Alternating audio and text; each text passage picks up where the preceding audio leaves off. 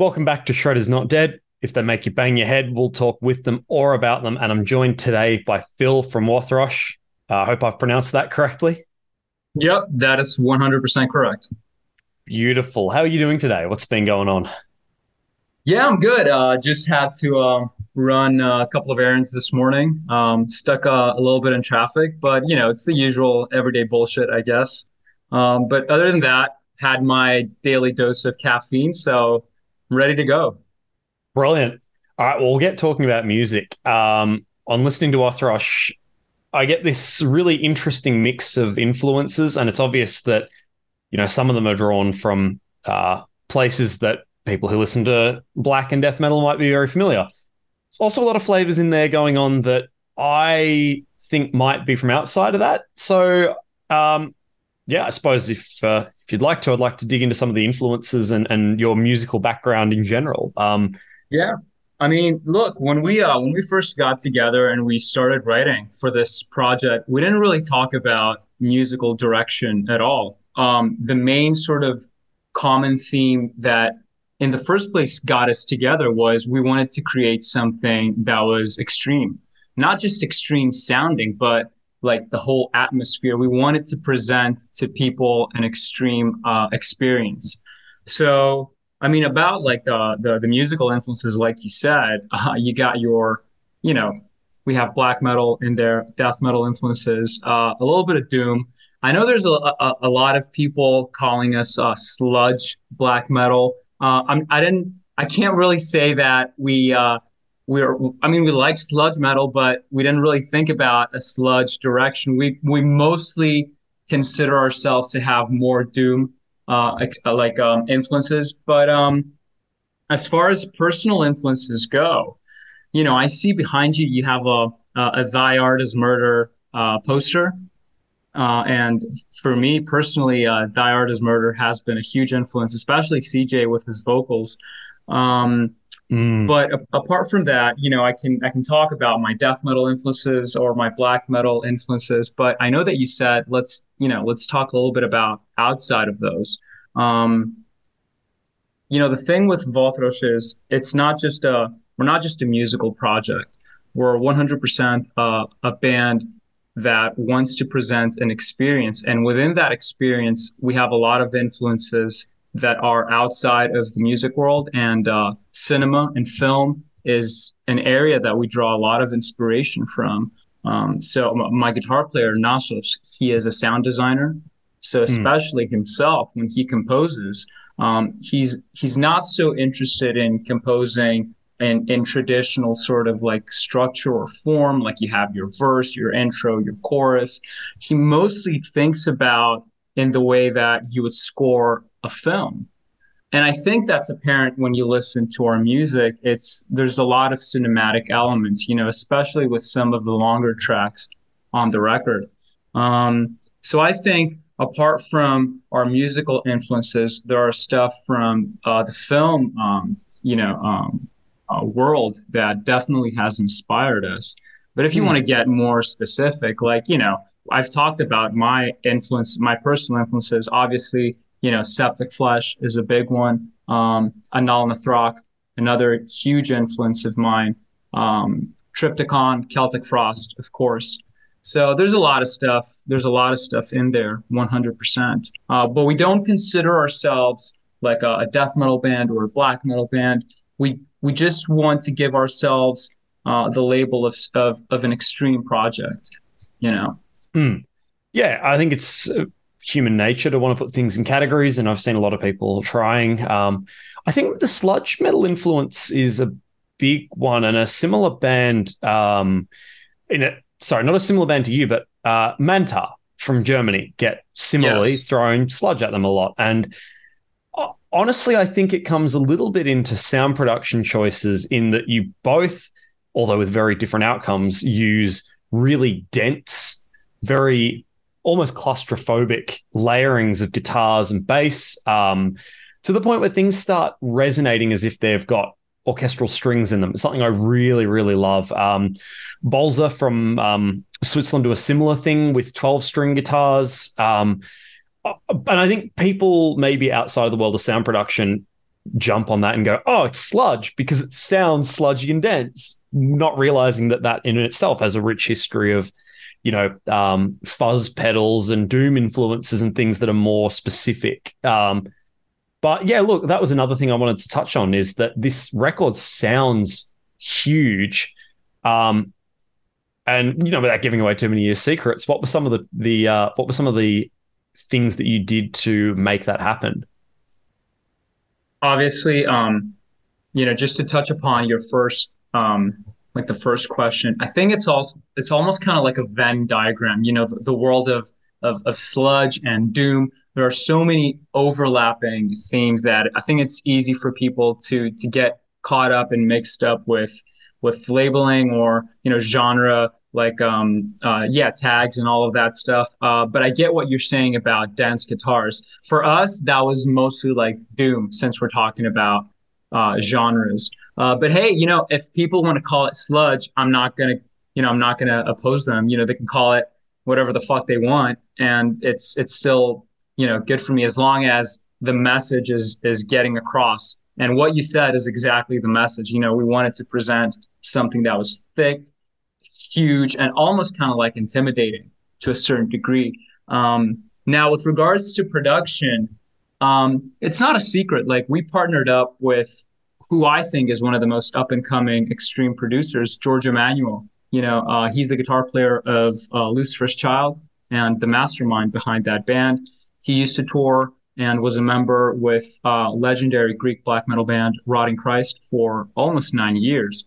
And he's done some incredible production stuff for a lot of well-known bands, not just in the underground scene. For example, he recently did, Alvaro from Watain. He has a side project, Zalpin. He did the production on that. He's done the last 3 or 4 Ajerodas records. So he's extremely talented. He's got an incredible ear, and I think his contribution, he was almost like the fourth member of this project. So, his input was his influence was incredibly huge and influential in the final sort of outcome. Now, if you want to get more technical with engineering stuff, Please do. You can definitely hit him up, because I'm not an engineer, but I can tell you something. When a production sounds good, it means, well, at least for me, it means 2 things. One, talent, but secondly, and most important, is work ethic and attention to detail. And I think because talent is a little bit, it's subjective, along with whether you like something or not. But work ethic and attention to detail are 100% objective. And with this record, we took our time. We were very patient. We started this project and the production of this album, what was it, late 2019? So it took us well over, 2.5 years. Mind you, there was COVID as well. But we really paid attention to detail, and we were very patient, because we, like my guitar player, myself, we all had bands before this. This is not our first band, and we've made mistakes before during production because we were either eager to get it out or, but this time around, because we had on our hands material that almost begged for, taking care of it appropriately, spending time with it, and paying attention to every little detail, almost to the point of becoming obsessive about it. And George, he fits that profile as a producer 100%. So I think that's what made the production so big sounding. But with these things, it's almost like it's, again, subjective. Some people might think it's a little bit too polished. Other people, there are objective criteria and subjective criteria with production. It boils down to taste 100%. Yeah, absolutely. There's this other ethos, I guess you would say, with production in similar genres. And Another band I think that do it similarly, but again with different outcomes, is Ulcerate, the New Zealand. I think they call themselves technical death metal, but it's a similar thing, right? You have to have it clean enough that the technicality and the detail can shine through, but either the writing or the production, and sometimes both, are at such an extreme level that it becomes overwhelming and starts to break up and hiss and crack. And you've got this, yourselves do it really, really, really well, I think. It's a real balancing act, I think, between letting individual parts shine through. But some people's palates, I guess, who might listen exclusively to the true Norwegian black metal, nothing wrong with that. I'm a big fan of Mayhem and all the whatever true means anyway these days. Yeah, exactly. I mean, there are people out there who'll be yelling at me, Mayhem aren't true black metal anymore, yada, yada, yada. But look, point is, it's a real balancing act. And I think you guys strike it really well. Do you feel actively while this is being produced that this balancing act is going on? Or is it something that you look back on and it's just a product of the steps that you have to take anyway, if that makes sense? Well, let me just start out by shouting out Ulcerate, Stare into Death and Be Still is still 100% a piece of art that is extremely influential for me. Not just musically, but also if you take a look at their the video clips they did, especially for Dissolve Orders. I think they partnered up with Den Sora. Incredible band. I think it's one of those records that are just monumental, just an amazing balance of extremity and thickness and all of that stuff. So, massive shout out to Ulcerate.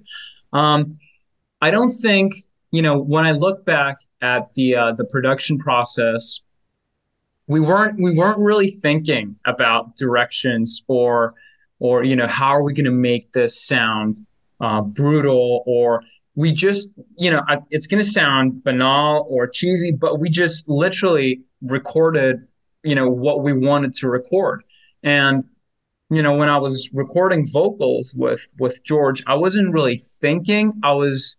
What I was thinking was my performance. So I wasn't really channeling any influences. I was thinking about my delivery. It was almost kind of like I stepped away from being a vocalist and becoming almost like an actor.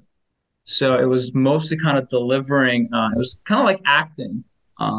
But I don't think, because obviously that was like 2 years ago. So it's kind of hard to go back to that place. But we weren't really thinking about balancing things or, intentionally going down a specific route.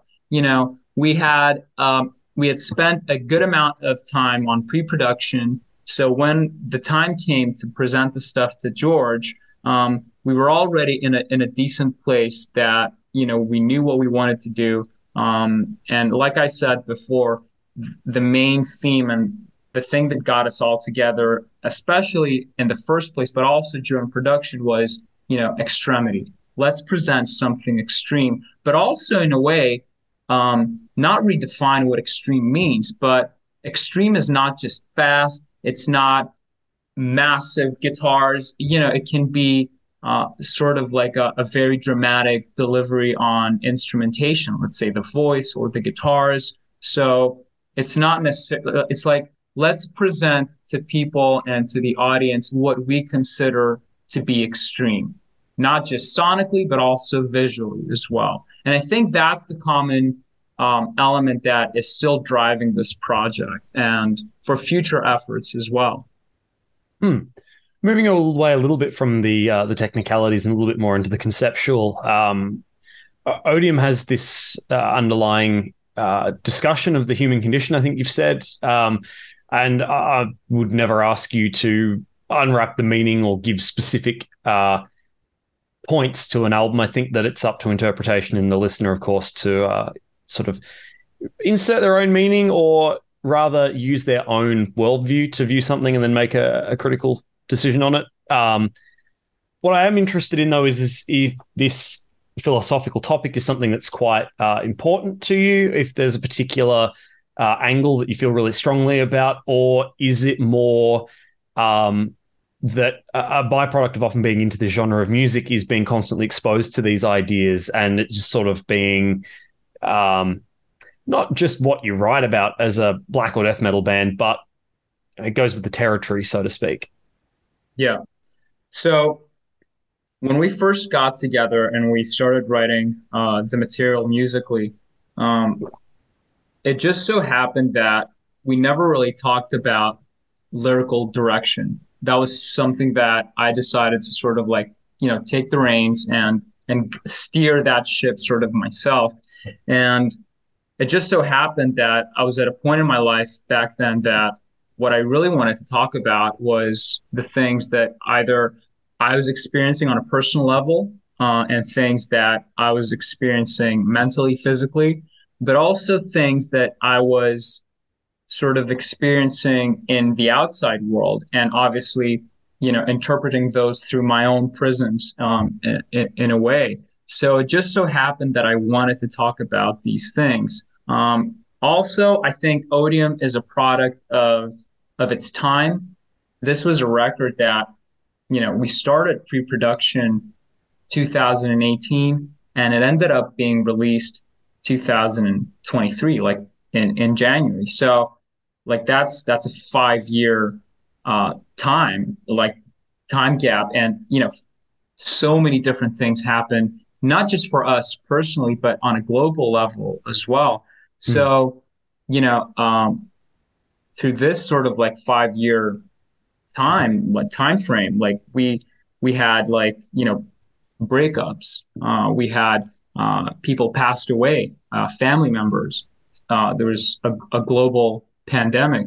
So I think obviously being inspired as well from the material sonically, it just so happened that I wanted to channel all of these things that I was experiencing and the things that I felt that my bandmates were experiencing as well, and write about it. So essentially, what it is Odium. It mostly touches upon themes of anxiety, paranoia, darkness, sorrow, things that everyday people get to experience, but not a lot of people talk about, or they don't want to touch upon or talk about. We just did. It's almost the experience of Odium is lyrically that is almost kind of like lifting a mirror in front of you, and at first you look at yourself, but then the deeper you look, it's kind of like you're peeling away the layers, and eventually, well, you reach the center, or what is like the nucleus. And what we Mm. and what we ended up looking at was something that we didn't really like. So at its very core, Odium is it's almost like a misanthropic declaration. Um, but as I said, with this project, it's not like we're a band that, oh, that's what we're going to talk about on our next album, or we just talk about things that we feel like talking about, or we play the type of music that we want to play. Like if people are expecting an Odium Part 2 for our next album, well, they're in for a surprise. Mm. So, and that's like, but the one thing that I can guarantee people is that anything that we put out, whether that is musically or visually, it's going to be extreme, 100%.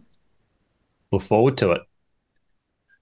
So Verthrosh sort of bucks the trend a little bit in that you've said in other interviews that there's no immediate intention or no immediate urge to go and perform live. I suppose that's very different to a lot of modern bands that almost see album writing as a rite of passage to going on tour. And I respect that. There's a lot of bands, I think, that are almost athletic in the way that they deliver live shows. I'm a huge fan of Cannibal Corpse, but I definitely think that there's an aspect what they do live that is critical to the art. And I don't necessarily think that yet exists with your band, and it's really intriguing that it's this really beautiful thing. I don't mean this as a criticism, but I'm curious as to if you all felt this way when the band was formed, or if it's just a product of what inspired you to form the band in the first place. How did you all come to the decision to sort of focus on, like you said earlier, delivering almost a theatrical piece of music with no intention to go hit the road with it? Well, the thing with our project is that wow, there are so many things that you touched upon there that I just gotta formulate the right sentences. Let's start with the live element for us. Um, at first, we didn't really think about approaching the question of are we going to be performing live or not. That was something that we ended up deciding on because honestly, we wanted to focus more on creating art rather than presenting that art in a traditional live element. What gets us really inspired and what gets us very excited is to do things that more traditional extreme acts are not doing at the moment. So um, we'd much rather spend time and focus our creative energies on doing things outside of the traditional realm of what a band does these days, which is what you said. You write an album, you produce it, you release it, you go on tour, and then you go back to the studio again. It's kind of like a cycle. And I understand why a lot of bands do it. I can I can tell you there's very little bands that enjoy doing that in that time frame, but Mm. it's necessary if you want to earn a living. So for us, it was mostly like focusing on other things that require a lot of energy that live bands don't really have that energy left because setting up tours, setting up lives and all of that, it's almost as a big element as producing an album. So there are a few things that we are preparing for the future that are going to make a lot more sense, which I can't reveal right now. But we're working on some projects that will actually sort of support what I'm saying right now, that we'd much rather spend our time focusing on other things that help us sort of fortify that element of that almost being like an art collective, not just being a band, a traditional band. Um, I don't have anything against, obviously, a live setting, but I don't think we are the project for that. And our music being cinematic, it almost begs for a different experience. I'm not closing any doors on a future sort of show, but I'd much rather do a one-off show at some point in the future rather than being this live band, just because being a live band these days is so draining that I'd much rather spend that energy on other creative efforts within the realm of Wothrosch, of course, and Hmm. presenting to people other sort of new and fresh ideas in the world of extreme art. I'm really intrigued by this idea of using the term collective, and I intended to ask about it before this interview, but you've definitely given me the right opportunity to bring it up. Obviously, it brings to mind good friends of the podcast we've had on before. The Ocean Collective use that to refer to, say, a nucleus of members that come in and do things that are musicians and also producers and a whole range. But for yourselves, I was wondering what collective entails and what sort of support and energy you're drawing from these people that are involved that maybe you wouldn't use the traditional word band member for argument's sake. Yeah. So um, for us, it was important to create, like you said, a nucleus of people, of everyone that we're working with. And because our vision is not just a musical one, it's a visual one as well. Like I said, we're not just inspired. Our influences are not just musical. We draw influences from film, from literature, poetry. So we wanted to almost present to people an idea that with everyone that we're working with, photographers, videographers, producers, they're all part of this project that is not just a band. We're not just a musical act because our ideas are not just ideas that get expressed only through music. So for us, it was important to declare ourselves almost as a collective. And I know that's not, you know, it's not a new concept. Of course, there's, like you said, the Ocean Collective. In Europe, we have Amun Ra with the Church of Ra and what they've been doing, uh, like 3 or 4 bands together, but also photographers. So that was an idea and that was a concept that resonated with us deeply, and we wanted to create our version of that, um, and present to people our interpretation of that. And because we're still a young project and a relatively new project, it is hard for me to yet reveal a lot of the things that, like I said before, fortify the concept of the collective. But just be patient, and in the next year, 2 years, everything is going to make a lot more sense. There's a lot of things that are going on behind the scenes right now, which are very exciting, and I wish I could talk about. But yes, the collective is a word that has a lot of meaning to us, and this was a very, very conscious decision to sort of uh, brand our project as a collective because we want to feel that every single person that we are working with, he is also part of this project. But not just the people that we're working with, people who have purchased music, people who dive into the experience that we present them. We want them to feel that they're part of this collective. Almost kind of like, I don't want to call it a movement because we're not striving for something. We're not preaching an ideology. We're preachers of extremity. If you like extreme art, then this is the collective to sort of dab your feet in, I guess. Yeah, understood. I think that's a coming up on a good place to round things up. I do, however, have one more question Yeah. on the concept of collaborators. Pretty amazing to have Nicholas Kvarfoth of Sweden's Shining, not Norway's Shining, very different band. Both very Yes. good. Go check them out. How did that come about? And how do you make sure that when you get someone like that, that you use their talents to their full potential, which I think you did on that particular single? Well, thank you. Let me just start off by saying Shining released a couple of days ago what I think is an album of the year contender. His the latest one and his work on the latest Shining, which is a self-titled album, I think as well. It's just incredible. So if people haven't checked that out yet, go check out the latest Shining album. It's some of the best material that the band has written in the last few years.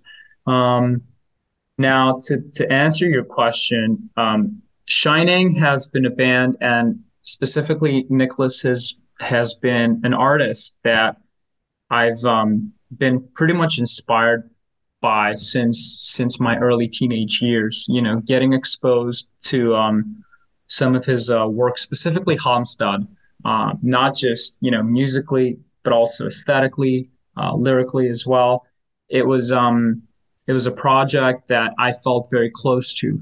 So I remember when we were recording Mass, we were doing the vocals with George. We came up to that part of that song, and I knew that I wanted someone to come in and do that sort of recitation of those lyrics, and I did it myself, and it sounded good, it sounded fine, but I knew that we needed to have someone to sort of come in and do this sort of vocal delivery that's going to really help the song transcend to the next level.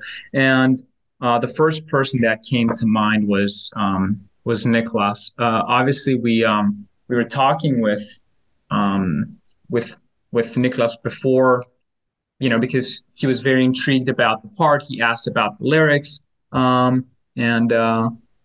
obviously getting him on the phone and talking with him for 2 hours was an experience in itself. Um, but I'm very grateful and very humbled by his participation on this album. Now, how do you make sure that you get the most out of an artist like Nicholas? Well, you don't. You present him your idea, you give him whatever art you have to give him, and then you just let him do his thing. It's pretty much the same thing with Seth, who created our cover artwork. You don't Mm. really want to tamper with an artist like Nicholas or Seth. You want to feed him with any information that they might need, but then you just let them do their thing. You don't really want to steer them or guide them to any specific direction. And that's what happened with Nicholas. I just gave him the material. I told him what my vision was, but I was like, just, do your thing, because it just so happens that your thing has been something that has inspired me for so many years. So, Mm. yeah, but very, very grateful to have the chance to collaborate with an artist like Nicholas and his magnitude, 100%. It must have been a hell of a feeling to listen for that first time to what he'd performed then, with that in mind, with what you delivered, and Well, sort of yeah, so I he first sent me his vocal because it was like a one take dry vocal track.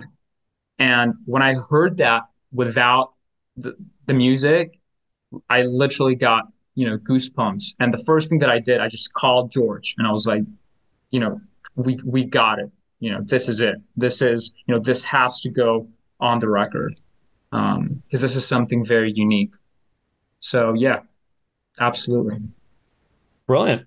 Well, Phil, I really appreciate you coming on, having a chat, and hopefully we can have you back on to discuss some of these yet to be revealed projects outside of what's Yeah. been discussed here today. I'm really looking forward to it. Well, If it's the quality that the album has been, we're all going to be blown away, I'm sure. But if you've got any well, last thoughts, I'd love to hear them. And yeah. So I just want to say, thanks for having me, Jordan, and to all those to all your listeners, go check out Odium if you haven't done so already. We recently put out a video for Tumor as well, directed by Claudio Marino. Check it out, and if you like it, make sure you follow us on Instagram and check out some of our merch. All of that stuff helps us a lot to keep going. And yeah, thank you for the response towards Odium. It really means a lot. And thanks for having me, man.